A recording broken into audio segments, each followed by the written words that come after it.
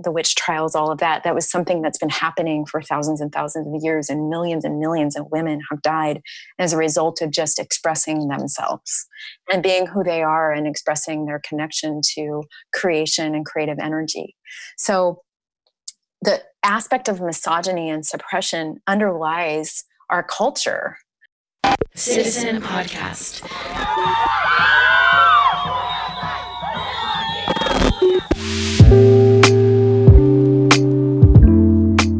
Welcome to Citizen Podcast. I'm Carrie Kelly.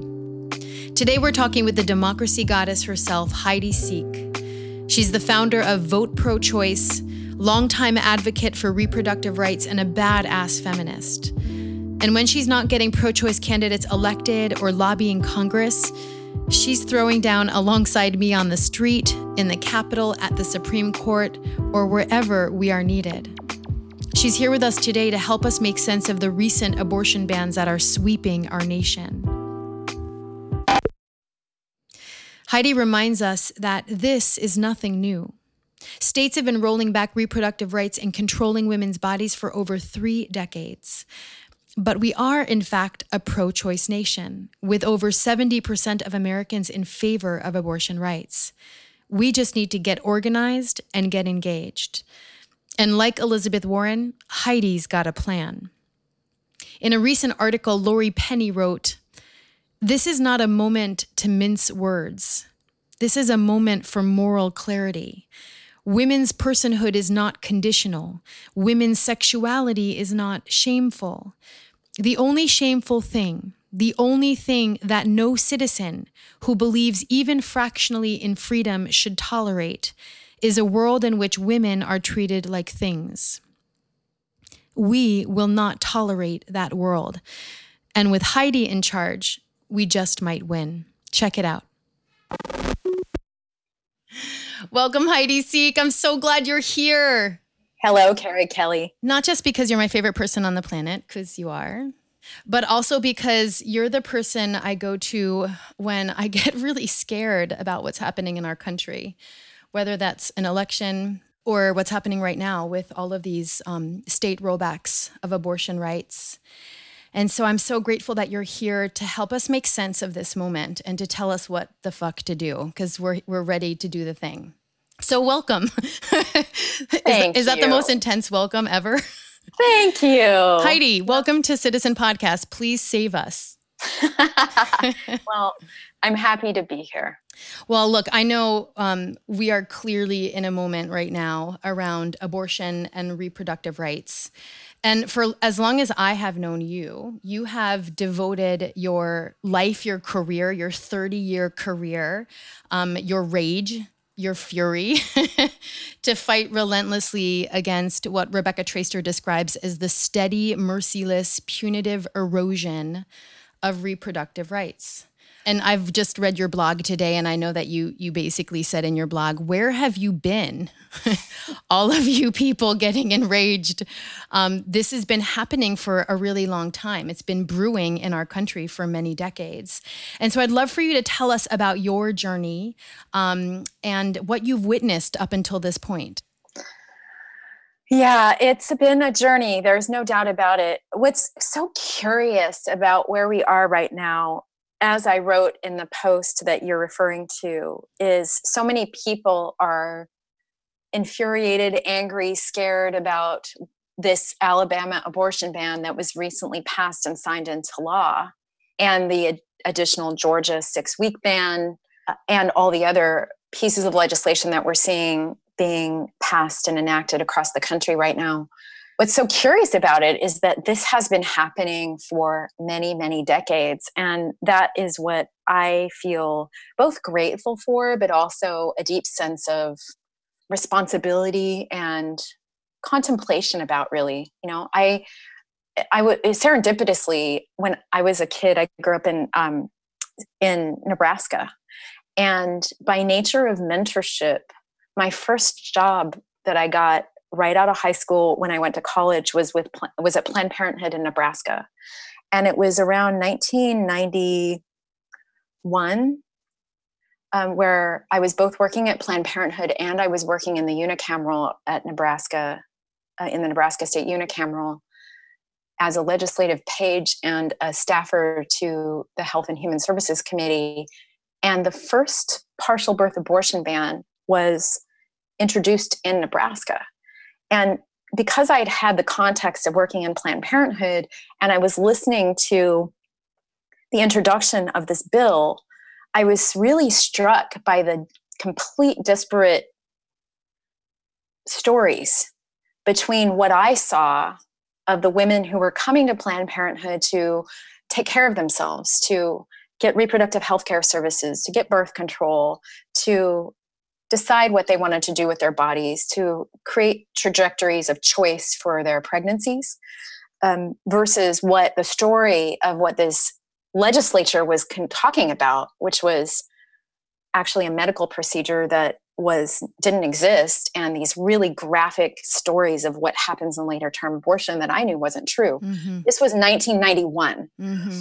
And that was the beginning, because we knew at the time that that was when the conservative infrastructure was really starting to invest money into making the issue of abortion a organizing principle for a small group of people in the Republican Party to make sure that they stayed with the party. And they have been honing their strategy ever since. And so for me, it's been a unique journey of being like, I think I said this the other day. I don't know if this is an appropriate analogy, but like the Forrest Gump of repro. Because I fast forward to 2011, and I'm working in Ohio on a campaign, and I was working with NARAL Pro-Choice Ohio and working out of an abortion clinic in Cleveland. And a week after we had reelected President Obama, the Ohio State Legislature called a special election to consider the first so-called heartbeat bill, mm-hmm. Which was a strategy of a legislative strategy to try to reduce the concept of viability, to overturn or to create an abortion ban, essentially, in the country. And they were testing that strategy. And again, I'm sitting in a state capital in a state in Ohio thinking, what the hell is going on? Mm-hmm. And over the course of the last 30 years, because of these serendipities of my life, I've been watching the evolution of these bills. Mm-hmm. And the erosion of our rights. Yeah. And it's been happening as a slow boil for the last 30 years. Since the moment Roe v. Wade was decided in 1973, there has always been an attempt to chip away at our access to reproductive health care services. And what I want folks to really understand, this was a focused strategy, really generated out of the Reagan years of trying to keep a small minority of people connected and activated into the Republican Party. Period. Well, and when you say small minority, what you mean is that we're really a pro-choice nation. Yeah, yes. That's what is so frustrating about all of this, is that over 70% of Americans do believe that there should be access to abortion, specifically, that is safe, legal, accessible in their communities, and respectful, without shame. This includes Republicans, Democrats, Independents, and that has been growing. That number has been growing. And so what's really frustrating for me is that the investment in this anti-choice minority group of people has created a perspective that this is actually a polarizing issue, that it is somehow we're half and half, that it's contentious, it's controversial. It's a wedge. But the reality is that we, in fact, human beings, the people of America, do have an experience of desiring reproductive freedom and bodily autonomy, and that's across the board. Mm-hmm. And we have to really understand that the anti-choice minority and the investments that they've made have been extremely effective and strategic in creating a false narrative of what's really the truth. Mm-hmm. And what I hope that we can really have a conversation about now in this country is, what is the truth of our lives? Right. What is the truth about reproductive freedom for our families and ourselves? And what's really going on here? And I'm grateful for folks starting to wake up. And I'm sorry that it has to be such an extreme situation, because it is an extreme situation.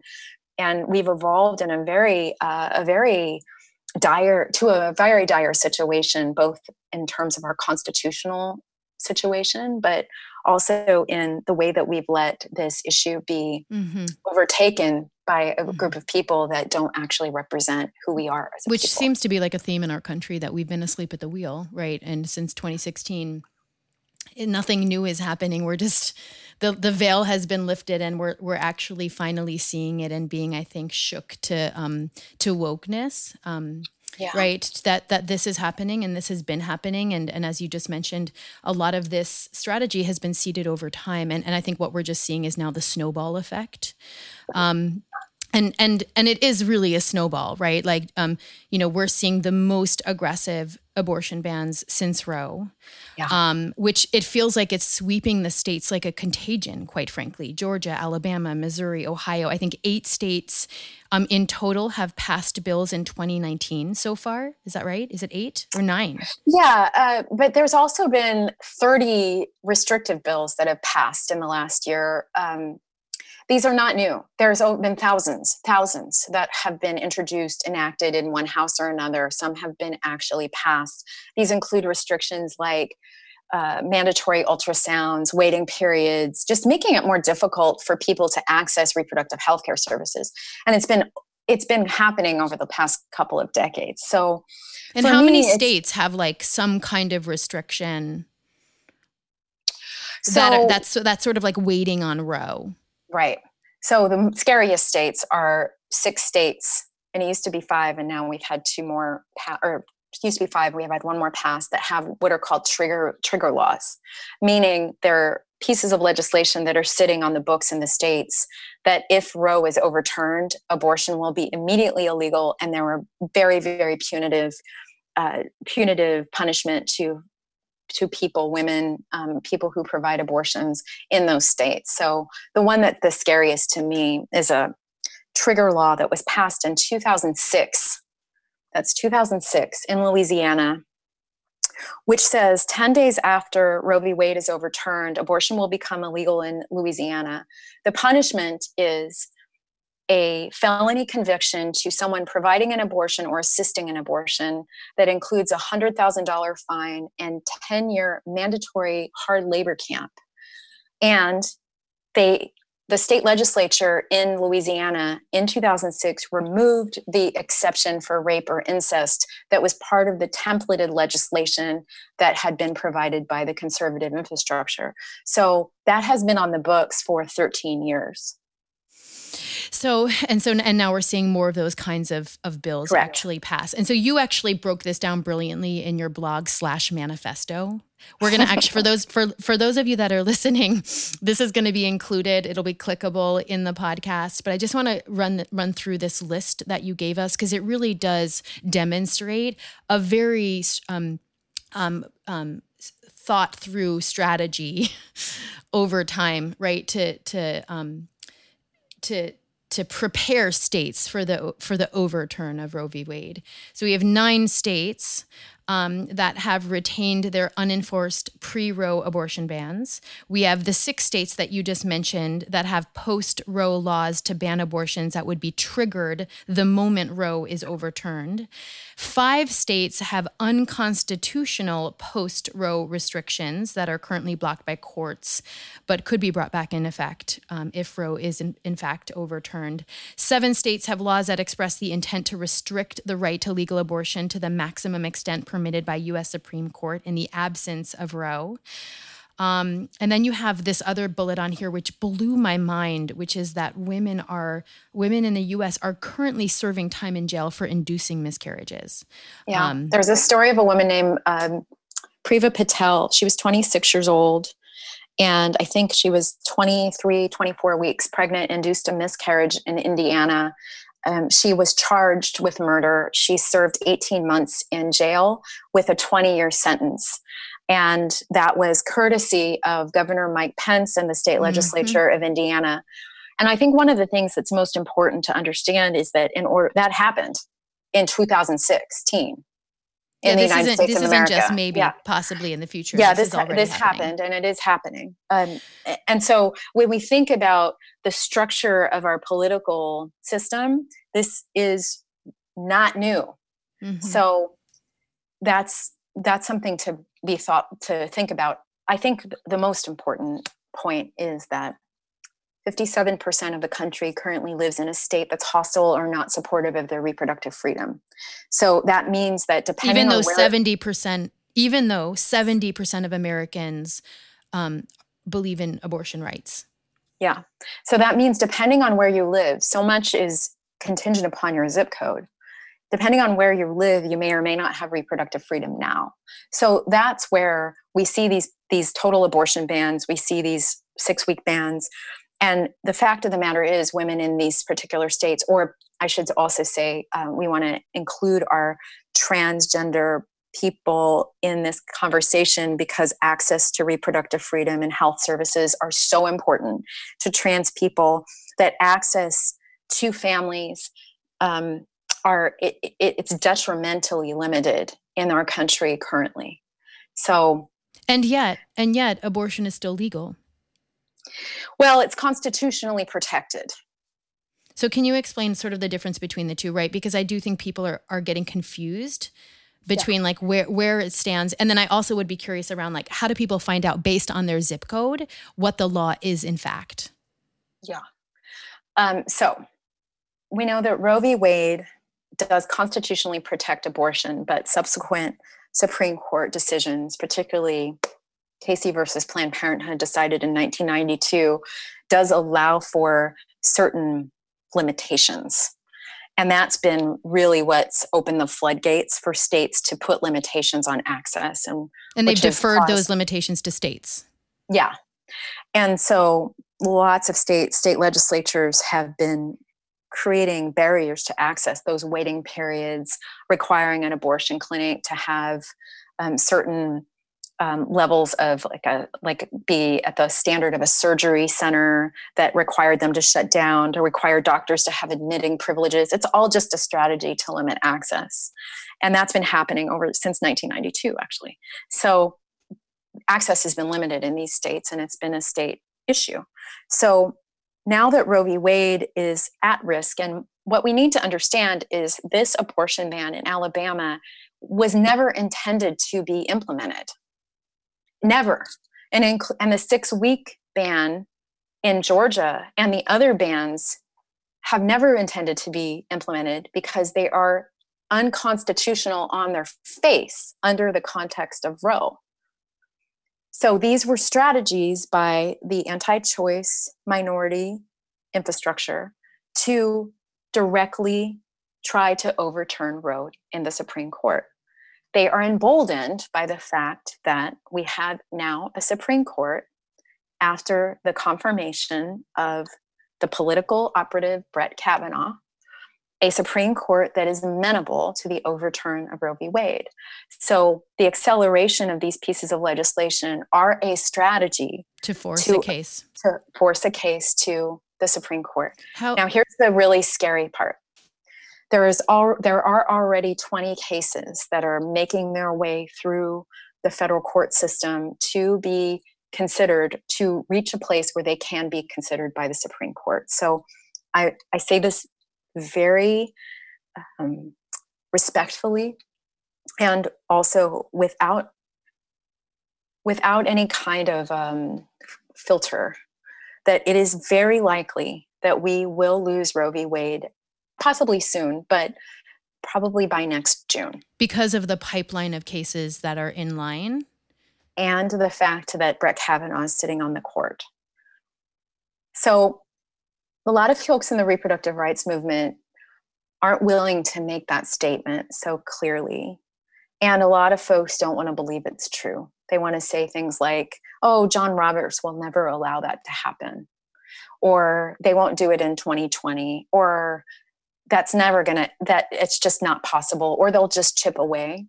But there are some indications that give us quite a prediction that is in fact the strategy. Mm-hmm. So That we really seems have real to to me. take a moment. Yeah, we have to take a moment and just be like, okay, this is really happening. And I say this from a place of reverence as a person that's been watching the unfolding of this system for 30 years in a place from inside the system and inside communities that haven't had access, and watching these state legislatures on the floor of these state legislatures, and also being present for the confirmation of Brett Kavanaugh. I mean, you and I were there together. We know what we were fighting. We knew what we were fighting for. Yeah, that's why this doesn't surprise me. I mean, like, it felt like this was at stake when we laid our bodies down on the floor of the Hart Building. That's right. And when we cried our eyes out when he was confirmed. That's right. We knew that this was hanging in the balance, not just our dignity, but actually like control of our bodies. That's right. And it was so much more than the allegations of sexual assault from Dr. Ford. It was that we knew, those of us who'd been watching the system, and marginalized people and people who did live in places that didn't have access to reproductive health care services and had seen the transformation of our access over the course of the past few decades, we all showed up at the Senate Judiciary Committee to protest this because we were expressing our lived experience. And this was before we even knew about the sexual assault allegations of this man. And I think what was so frustrating is that we could see it just that first day. I remember when I walked into the Senate Judiciary Committee hearing, I was the first person, the first member of the public that walked in that room that day. And I got that first ticket, and I was, the third person to get arrested. And we walked in, and I saw the Chairman Grassley, and I saw Jeff Sessions, and I saw Brett Kavanaugh walk in, and I saw this small group of men who were hell-bent on coalescing power and taking our rights away. And surrounding them were all of the women and the senators that were there, the women senators, and the people in the room, and the press. And none of us wanted what they were determined to do, but they were determined to win. And I knew that it was an uphill battle for us, and that we would have to do whatever it takes. And that's why we fought so hard. And that's why we're where we are. So we deserve to be outraged about what's happening at the state level, but we really need to keep our eye on the prize, right? We really need to understand that these are tactics to force a decision on Roe. Yes. And so what does that mean? Like, how do we as a movement prepare ourselves for defending Roe, for what's coming? Yeah, that's a deep question. Of course, in 2016, I brought all of my passion and fury together to create the platform that I am so honored to be co-founder of, which is Vote Pro-Choice. So my focus, obviously, is based on the strategy that I am hopeful will help, which is, we have to honor the fact that Roe is at stake. We have to honor the fact that the contagion, as you said, has happened in the states. We also have to honor those stories of women like Prabha Patel, who came up against elected offices like sheriff or coroner or public defender or district attorney or a judge, that thought it was appropriate for her to be put into jail for making a decision about how to decide the trajectory of her future. That we have to honor the fact that the work is actually in local and state elected offices. That these are the people that have decided to make these decisions for us, and they are representing a minority of people. So for me, I believe our focus has to be on electing the right people, pro-choice people everywhere. Yeah. And the joy of it, that this is the joy and the hope of it, is that because we are a pro-choice nation, because people are waking up, because Republican women and independent women and even all the men are realizing that this is crazy, what's happening legally and legislatively, that folks are open to electing pro-choice candidates in any election everywhere, from school board to Senate, from PTA to president.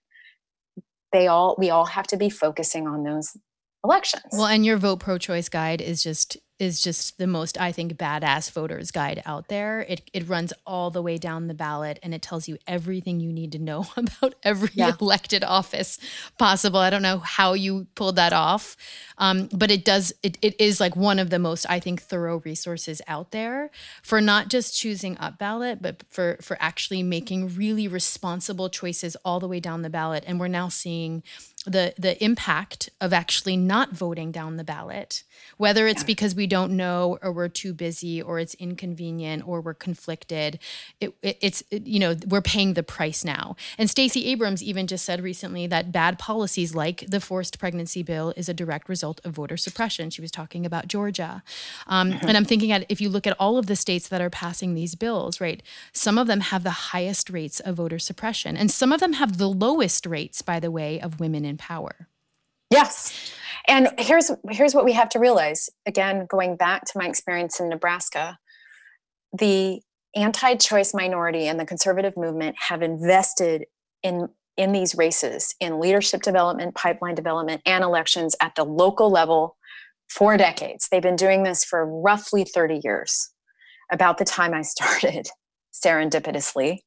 And so we are up against we're behind. We're behind in our investment. But what's great is that we have actually all the resource. We have the humans, we have the people, we have the experiences. 1 in 4 women will choose to terminate a pregnancy. 2/3 of those are mothers. Doesn't matter what your political affiliation is. So we have all of the opportunity to be able to leverage these situations and these resources into success. Yeah. And we are seeing some good news, right? We're seeing good news out of Oregon. We're seeing good news out of Maine. We're seeing good news out of Vermont. We're seeing good news out of Nevada, like the female-run legislature. Like female-run states are actually, in fact, turning out really progressive bills. Totally. And that's what's so important. And let's get super strategic now. So everybody's thinking about 2020, and they're all distracted by the thousands of candidates that seem to be running. 5,000 presidential candidates. Like endless. And it's nice because we're having 20 more just signed up today. I know. It's nice because all of these candidates are talking about absolutely everything we need to talk about, because they're all trying to find different places to talk about whatever issues that they can differentiate themselves from. We've got Cory Booker really calling on men to become repro justice advocates. And we've got Elizabeth Warren outlining a plan on reproductive rights. She's got a plan. She has got a great plan. Yep. We've got Kirsten Gillibrand, who's our like righteous feminist. She's doing her thing. And it's great. You got Pete Buttigieg, who's on Fox, like making good points about what it means to be an ally. Great, right? This is great. But guess what?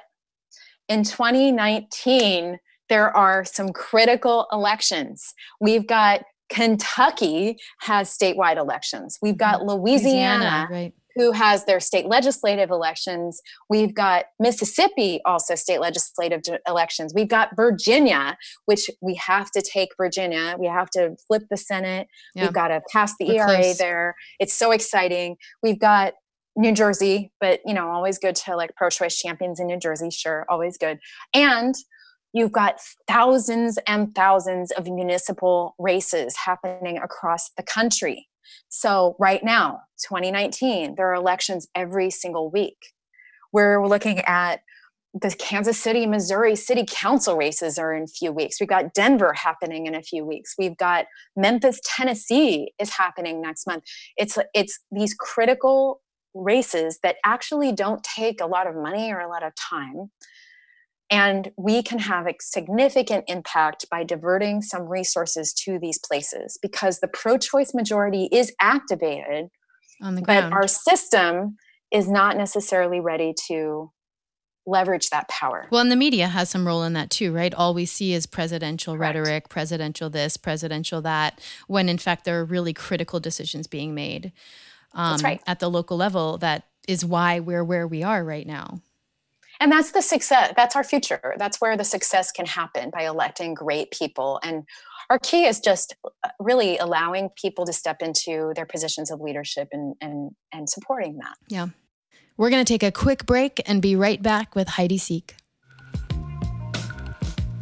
I want to give a special shout out to our community of supporters on Patreon who are making it possible for us to create content that matters for citizens who care. Citizen Podcast was designed for truth seekers, bridge builders, and emerging activists who are yearning to make a difference. We're not afraid to ask hard questions and have a radical dialogue about politics and patriarchy, white supremacy and worthiness. And we're serious about showing up for one another and taking action for the well-being of everyone. But making a good podcast takes a village.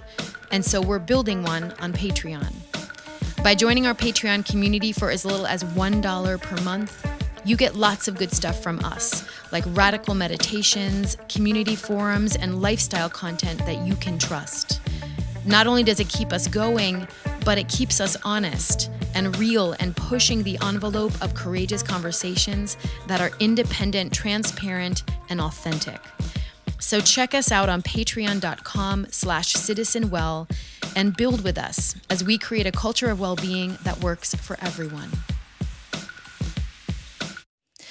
I want to talk about feminine leadership because I feel like you're going there and you embody it. And, after the tragic shooting in Christchurch, we got a glimpse of what that looks like. Right, with Jacinda Ardern, in the way that she responded with grace and empathy, but also in the way that she was so swift in enacting action and passing gun control law, I think within a month, right? And Hillary Clinton once referred to women as having a responsibility gene. And I think it's not surprising, right, that women have evolved into that, right? Given like what women, how women have survived, constant subjugation and inferiority, the ways in which we have always been relegated, the caregiver, and also the way in which over time we've accumulated so much wisdom and medicine around healing and learning lessons about how to cope. And I feel like that wisdom and that truth, you talked about truth before, is in fact making a comeback, right? We are seeing now a real embodiment of feminine leadership in different countries. We're seeing it in the House. We're seeing it at the state level in a lot of different ways. And it does feel like, and I just mentioned before that, a lot of the states that are in fact passing progressive pro-choice legislation are led by women in legislation, women governors. And so I'm just curious, like, what is different about feminine, and I don't want to assume that it's relegated to like a woman's body, but there is a quality of feminine leadership that feels like that is breaking through the patriarchy, relentlessly, as you mentioned, sort of like analogous to your journey, I feel like, where it's like the Forrest Gump of feminine leadership. It's just trying desperately to break through, and it does feel different. And I'm just curious as to like, what you think that looks like. Like, what do we need to be aspiring to? What do we need to be embodying? How do we support one another in calling forth, right, that kind of leadership that can stand up fiercely to the leadership that we're seeing in like white the minority leadership that you mentioned, that's in like the white patriarchy, right? That right now, right, occupies so many of the houses of our government. There are 2 points that I would like to make in response to that question. But first of all, do you think we're so old that folks are going to know what the Forrest Gump of feminism really means? I don't know. Maybe we Did anybody watch that? Did anybody see that movie anymore? Forrest Gump was a movie that Tom Hanks was the star of, and he just kept coming back. These really important historical moments, and no one really knew his name, but he was there. And he survived. And was it was a critical part in the story of who he was, but also the connections and community that he made. That's what I reflect on, that there's so many people who have these lived experiences and have walked journeys in our communities that are now stepping into leadership. And that's really reflective of your question. So I want to answer your question historically, and then also talk about a certain type of framing for how we move forward. So historically, we know that the subjugation of women has been part of our culture. It's been thousands and thousands of years that the sacred feminine or feminine energy has been a source of suppression, brutality. The Inquisition started in 1100. It was basically suppression of feminine, the connection of women to nature, the witch trials, all of that. That was something that's been happening for thousands and thousands of years, and millions of women have died as a result of just expressing themselves and being who they are and expressing their connection to creation and creative energy. So the aspect of misogyny and suppression underlies our culture, and it is very much what we are seeing as the energy of women rise, as we have after the Hillary Clinton's loss of her rightfully elected presidential campaign. We have the energy of women coming forward and saying, I am going to take the lead. I'm going to embrace power. We have just new embodiment of authenticity. We have new freedom. We have women standing up and saying, no, it's what we were doing and at the Senate when we were fighting Kavanaugh. And so this in a lot of ways is a backlash. There's always a backlash. As Rebecca Traister says, we've been in the backlash for decades. And so we have to honor that this is nothing new. And it does have a powerful religious connotation to it. Most of the anti-choice minority is fueled by a concepts that the church is continuing to perpetuate. And that is something that is not changed in thousands of years. So we have to honor that, but also really honor that this time in our life and this time in our society is allowing us to see the truth. So how fascinating it is to be in this time in our democracy where we are seeing what's true. And we are seeing that United States Constitution is being taxed and tested beyond its 229 years because the Constitution itself was written for white men to control people and power. So it's even being pressed against feminine energy and leadership. So for me, it is continuing to honor the truth that this is us, women, feminine aspects of leadership, collaboration, connection, systemic understanding, connection to nature, connection to community and family, a greater understanding of what we might need to heal. It goes completely against the systems of power that are currently in place, and it's going to be hard to break. So it feels awful. It feels terrible because it is like putting two operating systems against each other. So we have to just tell the truth about that and do what we can to hold ourselves in healing space. That's why I so value Citizen Well's work and the work here on this podcast and everything that you've done, because you've connected those two things so deeply. But the second frame that I just want to bring up here is the concept of reproductive justice. This is a very special frame that I want to make sure to honor, because people talk about abortion and they think about reproductive health and reproductive rights, and they kind of throw these different words together. But the concept of reproductive justice was actually developed by Black women, women of color in their communities, where they were saying, this is not just about abortion rights. This is about creating communities that are healthy where people can thrive, in creating communities that are healthy where there is clean water and access to education, and we have living wages and our bodies are healthy. And it's much more than just abortion and birth control. While that's a part of it, the concept of reproductive justice is around well-being. And so when we use these terms of reproductive rights, health, abortion access, all of that, we want to honor that reproductive justice is actually the frame that is foundational in nature about everything we're talking about. It's intersectional. Yes. And what I am so frustrated about over the course of the last 30 years, or just generally in the reproductive rights movement and the political movement, they've put abortion over in this corner. It's a women's issue, or it's those single issue people, or we can't talk about it, or it's some sort of stigmatized thing, or there's shame around sex, and men don't want to be involved. And it's over here with the Planned Parenthoods of the world, right? When in fact, the concept of reproductive justice, and what I like to use the term reproductive freedom, is a foundational issue of freedom.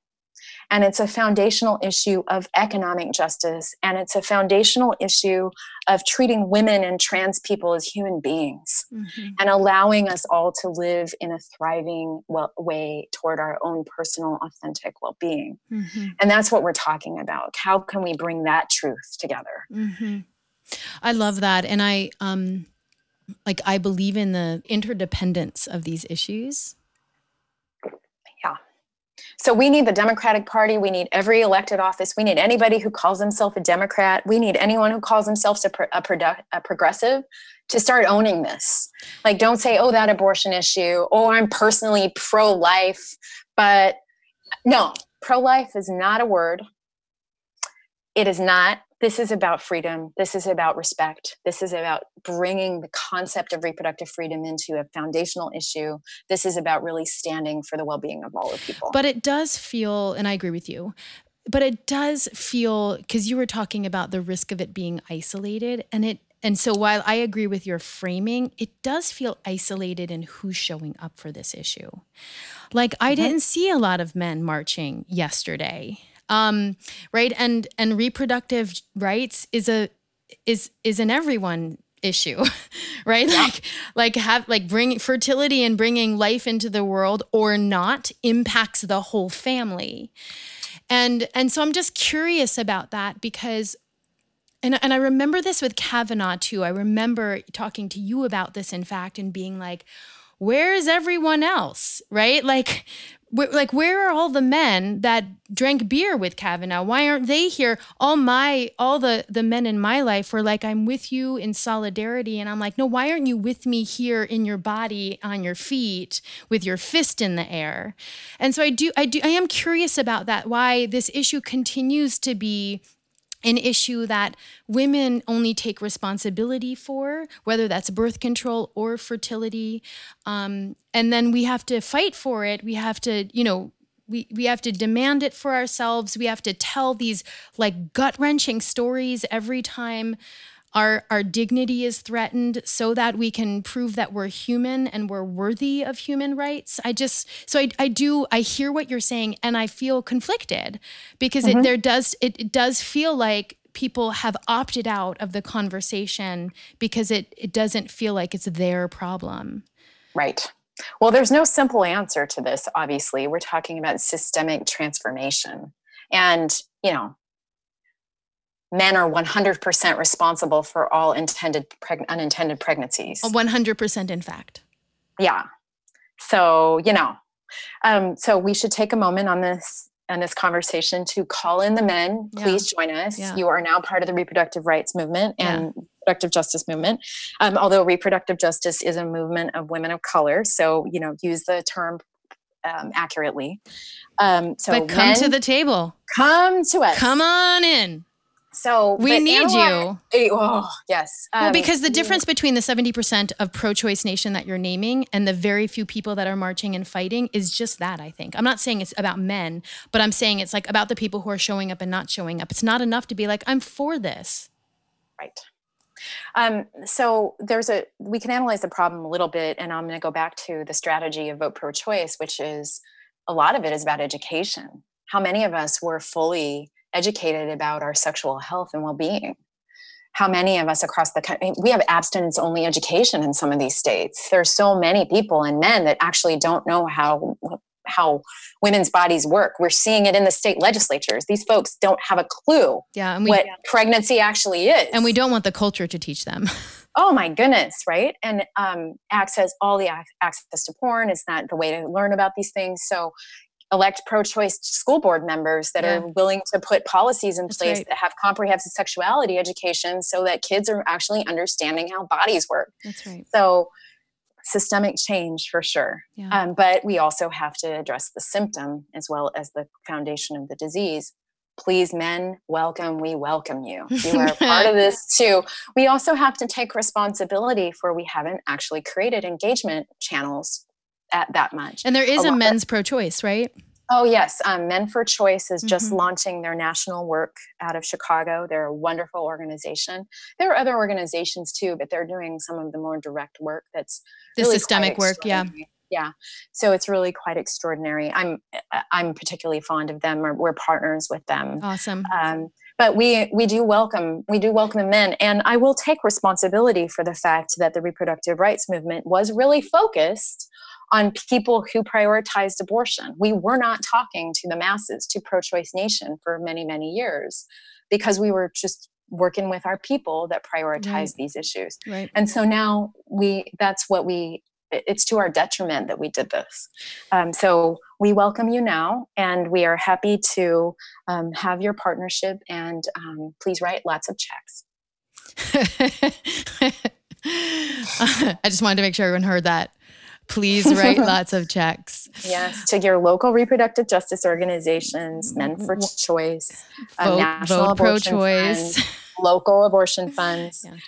Please support your local candidates. Local Senate. Get involved in your state legislative candidates. That will change everything. Yeah.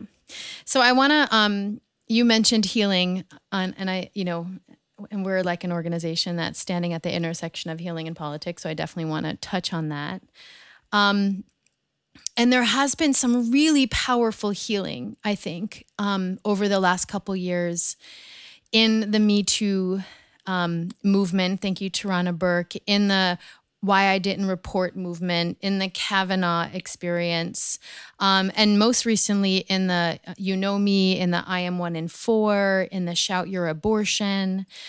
There's been a lot of healing, and it's been hard. You and I were at the Kavanaugh protests together, listening to like story after story after story. And it was brutal.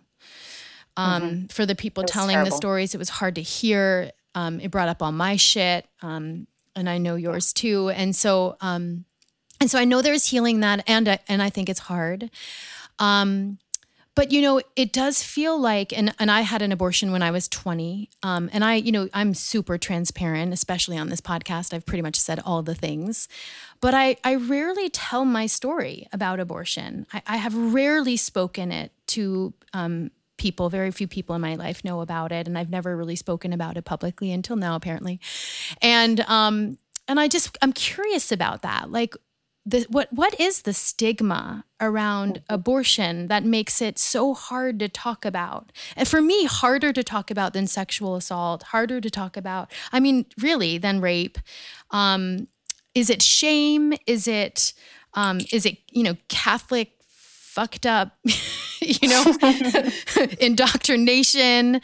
I don't know. I'm just curious what your thoughts are around that. And the ways perhaps that, I know there's an incredible organization called Exhale.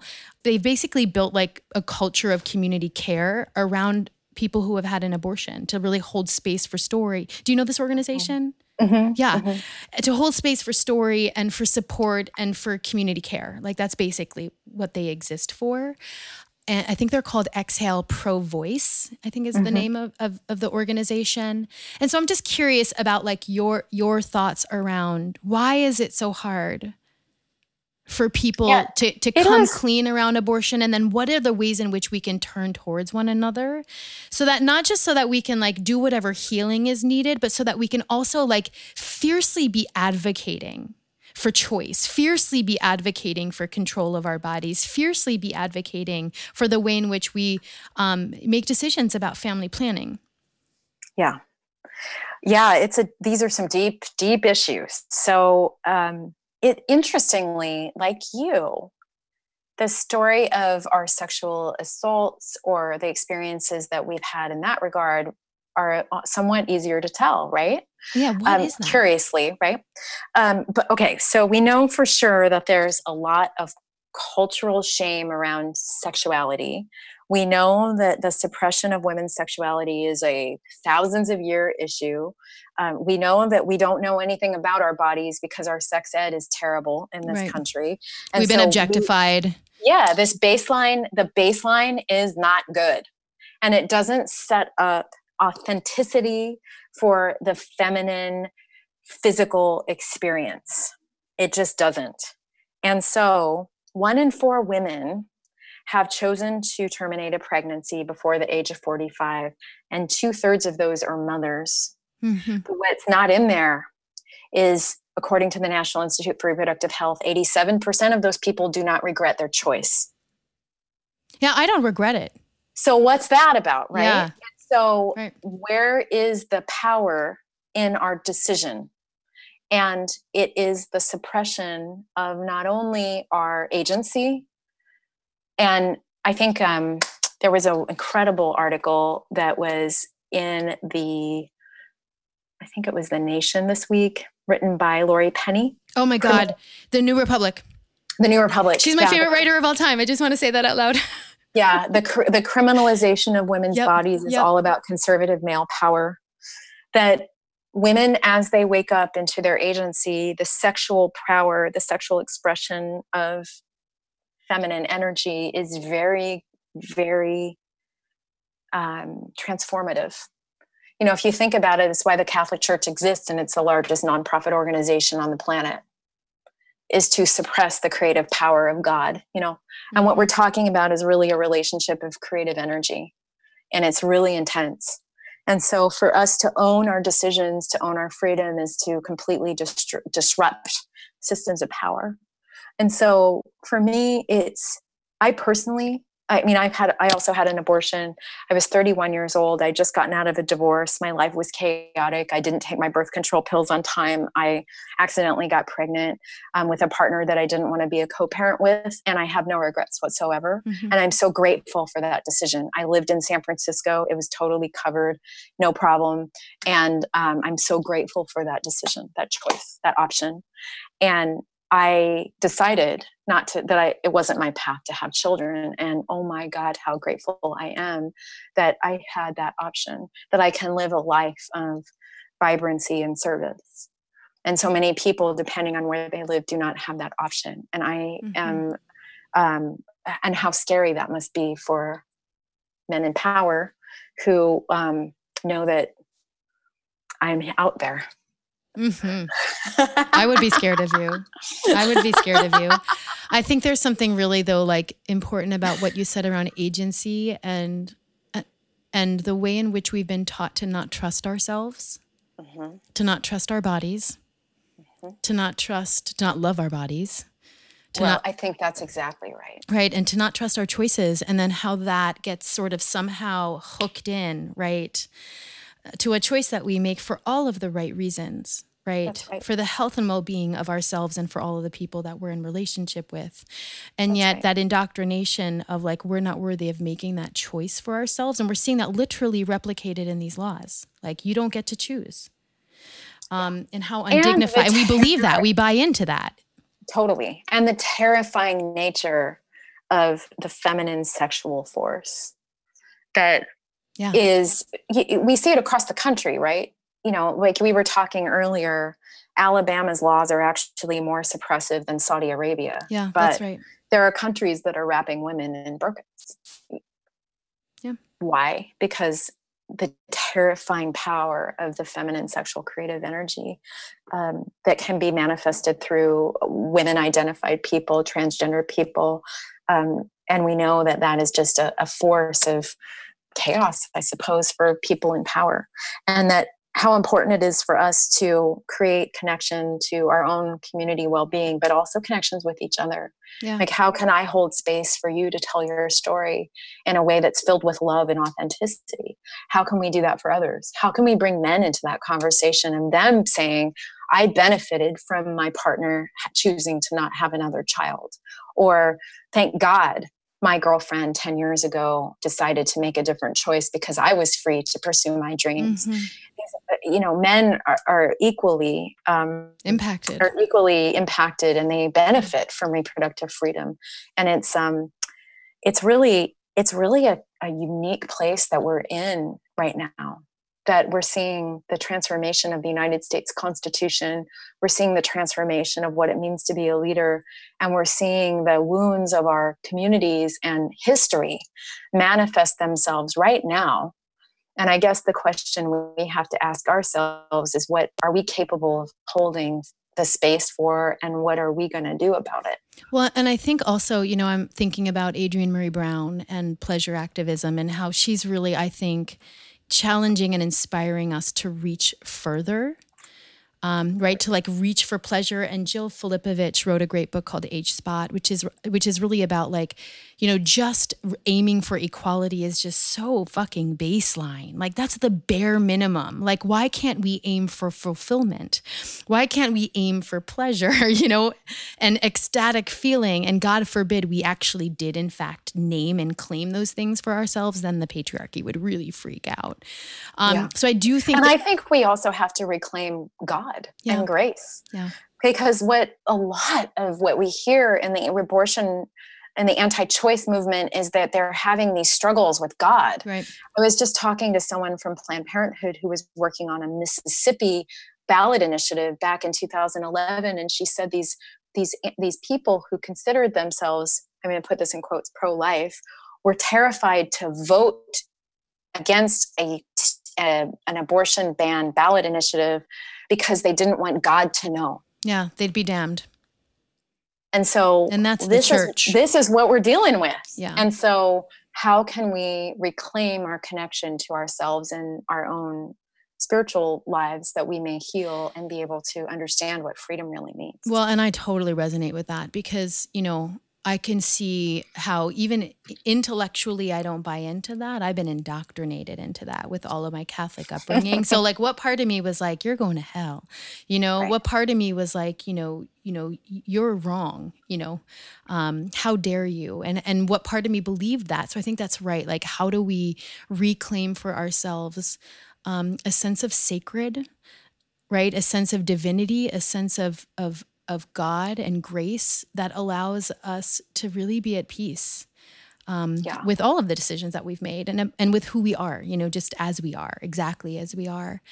And it's so funny because I really think that, faith plays such a big part in healing.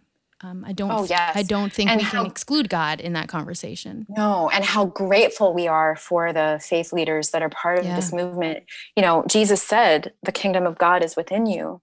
And the choices that we make for our lives and the way that we relate to each other is from that place of inner love and peace inside of ourselves. And the Bible says nothing about abortion. It talks about life beginning at breath. And so allowing the concept of evangelical religion to own the sacred truth of what the trajectory of our lives should be is just an inappropriate use of these really powerful sacred processes. And it's a lie. And it's not true. Back to truth. It's not true. It's not true. So, this is why I definitely appreciate your podcast so much and the work that you do, because you allow this space to connect the United States Constitution with the transformation of our relationship to sexuality and grace.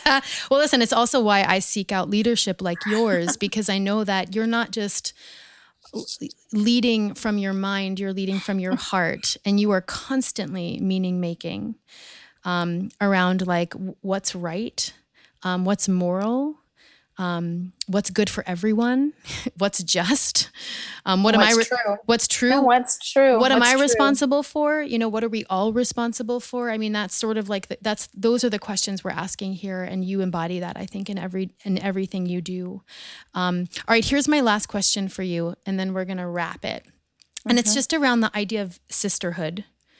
Mm-hmm. And I think it's a part of healing. And I also think it's a part of how we organize, and how we fight and how we love. But what is your vision for how we get together, for how we come together to reclaim, right, our dignity, to reclaim our rights, to reclaim the White House. Mm-hmm. But for real, like all of that feels connected to me, right? What is your vision for how we work together? Well, this is going to be hard because it's going to require us to admit some defeat. So here we are in 2019 facing the stress of the United States Constitution kind of not working anymore. And we've got the stress of the systems of power that we know to be true. We also have the stress of abortion rights and reproductive freedom in the United States of America at threat as it never has been before. And so if we are not willing to step back and say, wow, maybe we should rethink our strategy, we've got a real problem. Mm-hmm. So it's going to be tough. And so I think sisterhood means that we are going to have to be present with each other, have some very difficult conversations about what's true, and we have to open our arms and our heart to be in community with each other in a way that is more expansive than ever before. Mm. And that might mean that we include into the that has to mean that we include into the reproductive rights movement other organizations that have not been part of the reproductive rights movement mm-hmm. before. So that includes women who have never engaged and men who have never engaged mm-hmm. in this issue. It includes really framing reproductive justice and bringing in immigration activists and environmental activists and being present for those movements.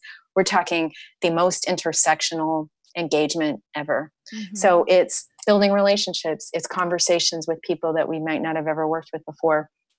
And it's just being in community and telling the mm-hmm. truth. We've got to start telling our stories. Mm-hmm. And that's what I'm committed to doing. Mm-hmm. Now, again, strategically, I want us all to be electing down ballot pro-choice champions, particularly women of color, in every election everywhere as much as possible. I think that's a great strategy.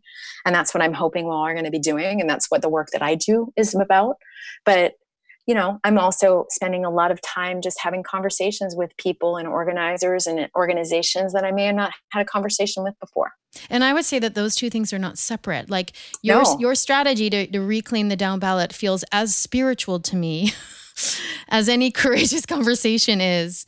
And I think the more we start seeing like political strategy as spiritual strategy, the better off that we're going to be. These are not isolated or separate. It's not spirit on the side in politics, over here. Yeah. It's like these things are like what's at stake is our spirit, is our humanity, is our dignity, and politics and strategy and community and healing is the way we get there. And so I see all of them kind of it's going to take it's going to also take some humility saying, oh, wow, we messed that up.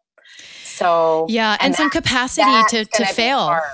That's going to be hard. Yeah, I think that's right. Like, I think we need to build some muscle around courage, the capacity to fail, to know that we're not going to win everything, the capacity to grieve the things that aren't working anymore.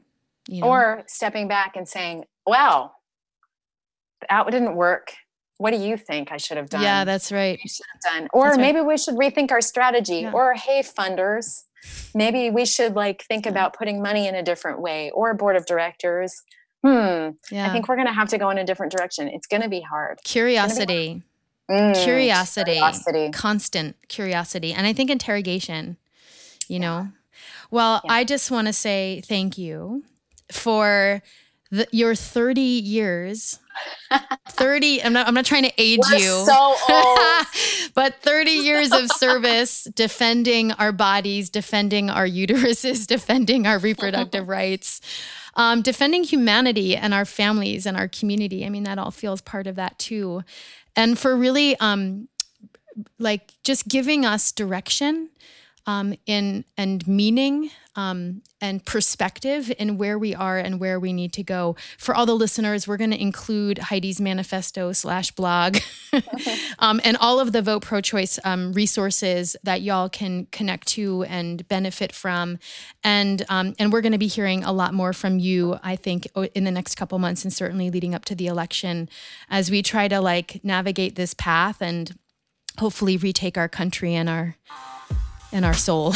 It's going to be quite a journey. I'm delighted to be on it with you. Thank you. I love you. See you soon. While this podcast is coming to an end, our work in the world is just beginning. This week's call to action is to vote pro-choice. Download the guide at voteprochoice.us. And you can follow Heidi on Instagram at Heidi Speaks. Special thanks to our producer Trevor Exter and DJ Drez for the amazing soundtrack. You can check out his music at djdrez.com. And thank you for being here today. You can stay in the know and engaged by subscribing to our weekly newsletter, Well Read, at citizenwell.org. Citizen Podcast is community-inspired and crowdsourced. That's how we keep it real. Join our community on Patreon for as little as $1 per month so that we can keep doing the work of curating content that matters for citizens who care. And don't forget to rate us on Apple Podcasts and share the love by telling your friends to check us out.